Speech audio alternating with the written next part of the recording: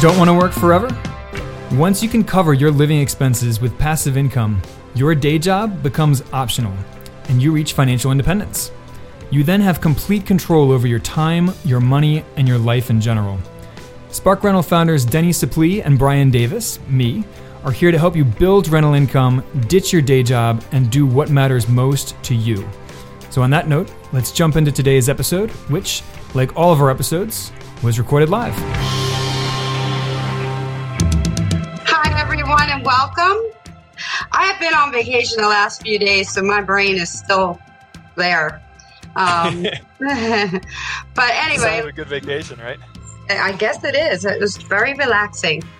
Last week we talked about the eviction crisis looming on the horizon and some of the current data that was available. And this week, we're going to discuss something a little off our normal topic, which is land investing, and why diversify into land in 2020. I mean, there's probably a lot of different answers for that, but we're going to get into some of them. Yeah. So, Brian, why don't you start us off a little bit here and tell us a little bit about how and what. Like, let's talk about Scott Todd because he's a very interesting guy. Well, first of all, as you guys join us, give us a little shout, letting us know where you're tuning in from. We always love to hear that stuff, and we love to hear from you. This is an interactive podcast and video cast. It's not just the traditional, us recording this and then polishing it up later. So, yeah, let us know where you guys are tuning in from and, how 2020 is going for you and whether you're looking to diversify outside of just rentals for your real estate investments in 2020. Or if you have. So, yeah, if you have invested in land, let us know. Yeah, absolutely. So, 2020, it's a crazy year. You've got, so for real estate investors and rental investors in particular, you've got the eviction ban, which is tough because a bilateral contract becomes a unilateral contract in that case because you can't actually enforce it. You got high unemployment rates, particularly among lower income workers who primarily rent. And then there's all sorts of unrest going on in many of the cities around the country, or at least has been on and off throughout 2020. And then real estate prices have been quite high. Real estate has skyrocketed in 2020 as people are looking for a better place to park their money other than bonds, which, the Federal Reserve is holding interest rates just over 0%. So bonds are paying very little. A lot of people have pulled their money out of bonds and put it into the stock market, but there's a lot of reason to be nervous or a little anxious about, stock overvaluations as well right now. So a lot of people have thrown their money into real estate in 2020. Which has caused residential real estate prices to shoot up upwards of 10% in some markets. So, we're at this point about to enter the fourth quarter of 2020 where a lot of real estate investors are feeling a little anxiety around real estate being a little overpriced at this point in time as well. So that's all kind of the setup for this conversation around land investing. So, Denny mentioned a guy named Scott Todd, who is a really interesting case study for land investing that we'll just share to kind of set the stage here for the rest of this conversation about land and diversifying your real estate, particularly in 2020 here. So we interviewed Scott Todd a year or two back, and he had a six-figure job working for, was it an investment banking firm? I feel like it was something like that. It was, Fortune 500, big time. Yeah. Yeah, that's right. Yeah. It was a Fortune 500 company. He was making very good money, six-figure income. And he got wind that his department was going to be outsourced overseas pretty imminently. So he started scrambling to figure out what his next career move was going to be. And instead of going out and trying to find another job, he actually went out and decided that he was going to replace his 9-to-5 income with income from land, of all things. And then he did it in under 18 months. So he replaced his six-figure income with land income in less than a year and a half, which is, it just blows my mind. I mean, Denny, you and I talked about it. It corrects me because he's telling his wife, hey, we're not going to have my job anymore. I'm just going to invest in land. But if it doesn't work out, we can always live on the land. Right. Yeah. Not something that many spouses want to hear. No. that you're just going to go live on a tent, on the raw land somewhere. Yeah, but it worked. It absolutely worked. And now, of course, he's making far more money than he was even when he was working for this Fortune 500 company. And he's bought parcels of land for as little as $100 a piece, but turns around and sells them for 200, 300, 400% returns. So it's very impressive what he's done, and we'll share a link to the case study write up about him and how he did it exactly. But that's sort of just a case study proving that there is a lot of money to be made in land if you're willing to put in the work to learn the ropes. Some of those skills are they relate to residential real estate investing. Some of those skills are a little different. So it's an interesting niche, and one it's not particularly sexy, right? No one's out making TV shows about flip this land, right? Like, that'd be interesting. But that's why in many cases it makes such a good investment, is that there's not the same cachet to it. There's not the competition there. My favorite advantage to land investing is that there's almost no regulation on it. Whereas in residential rentals, if you look, there's a ton of regulation. Yeah, and moving in the wrong direction too. I mean, if you look at how regulation on residential rentals has changed over the last 30 years, it's just getting more and more and more intensive, both at the federal level and even more so on the state and local level. So, actually, I'll give you a quick example, Denny, from within the last 5 years. HUD released guidelines, I think it was 2016. It basically said landlords can't discriminate based on criminal record. Yep. For tenants. So you have a tenant who is an axe murderer, and you can't hold that against them. I mean, it's not quite that extreme. There's a little bit of hyperbole there, but they basically HUD issued guidelines saying that landlords who use criminal record as a screening metric can be taken to court for discrimination for it. They can be taken. And that's a very gray area as well. So it's not even a cut and dry thing, but you have to be careful regardless. But it is, you don't have to worry about that with dirt. Right. Right. So, so that is just one example that illustrates how the regulation has just gotten tighter and tighter and tighter on residential rentals over the last 30 years. This is not going to get better for landlords. This is going to increasingly get worse over time. Now, but land investors don't have to worry about any of that. So you don't have to go through a lengthy eviction process if your land renter defaults on you. You can just kick them out. You can kick them off the land. You don't have to deal with no complex legal disclosures, no lead paint hassles. Built before 1978. You don't have to worry about professional tenants using all these legal loopholes to stay in your property for years on end. I've had a professional tenant. Yeah, they stayed a year in my property, and they're costing me $25,000 between lost rent and damage to the property. So, Brian, we have a comment. Or a question, actually. Well, we have a comment from Tara who says she loves this topic. And then Christina has said, what should we look if we want to invest in land, subdivision approvals, engineering, zoning, things like that? Well, so first of all, I just want to preface this by saying that Denny and I are by no means land investing experts. So, this is an area that we are in the process of learning ourselves and going out and starting to invest in land ourselves. So, take what we say here with a grain of salt. Right. This whole conversation will have more around, the reasons why invest in land than the nuts and bolts of, how to go out and make your fortune in land investing. But to answer your question, Christina, what we're looking at is actually raw land, undeveloped. So, it does not have well and septic installed at this stage. In some cases, it may not even have a perk test done. So, we're talking about raw land that is relatively inexpensive.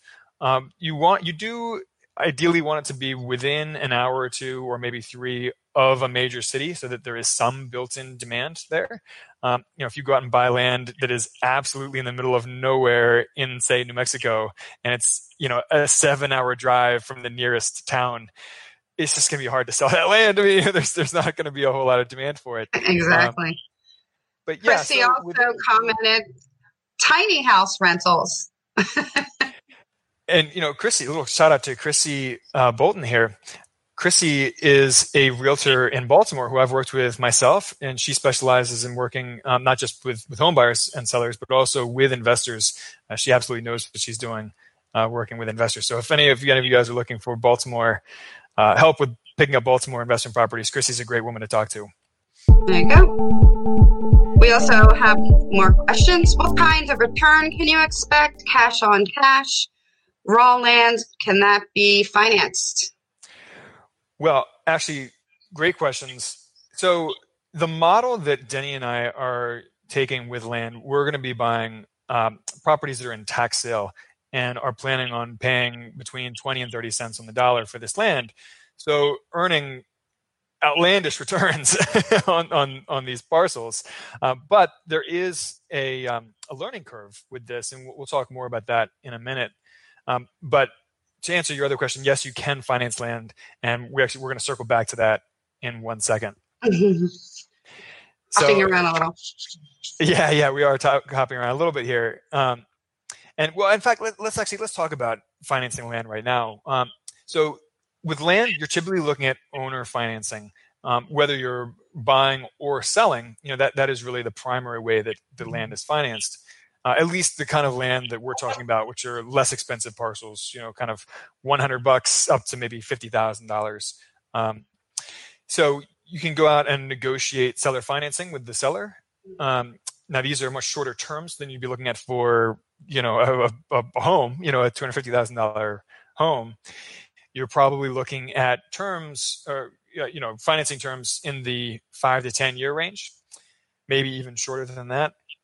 And you're probably looking at interest rates in the 7, 8, 9% range. So, not like a credit card, but also not like a residential mortgage either. So, yes, you can finance land. And as a seller, if you go out and buy parcels, like what Denny and I are in the process of learning how to do, you can actually create excellent passive income streams by offer seller financing, by offering notes on these parcels of land. So, the buyer pays over the course of the next 5, 6, 7, 8 years, and you get that income stream.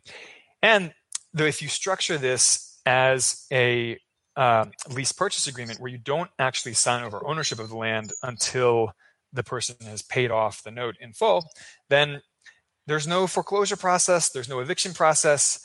They're done.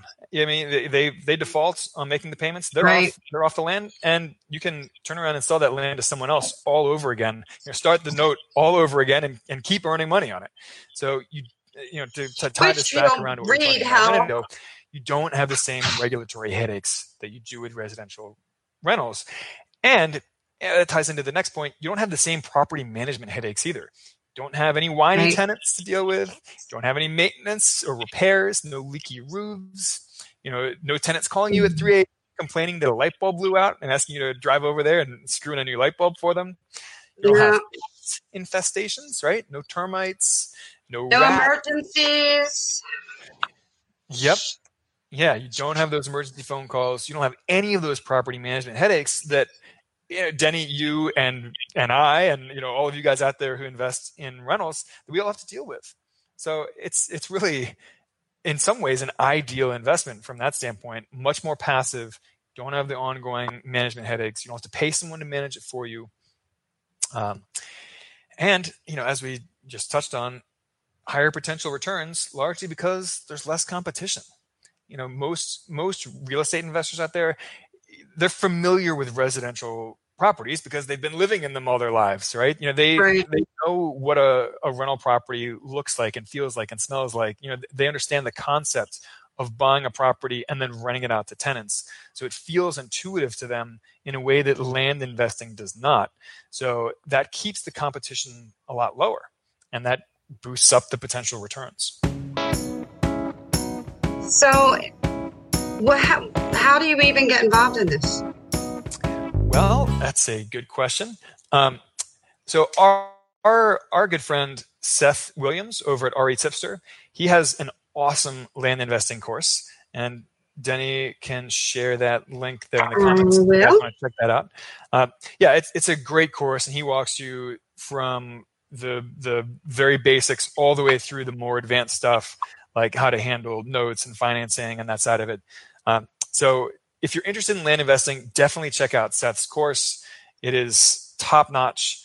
But yeah, it is a slightly different business model. There is a bit of a learning curve.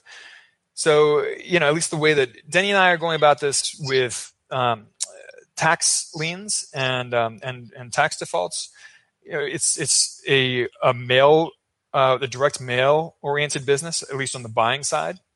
So we go out and get the lists of owners of raw land who are in tax defaults in certain counties, and then we send mass mailings out to all those people, offering them a relatively low purchase price for it. And some of these people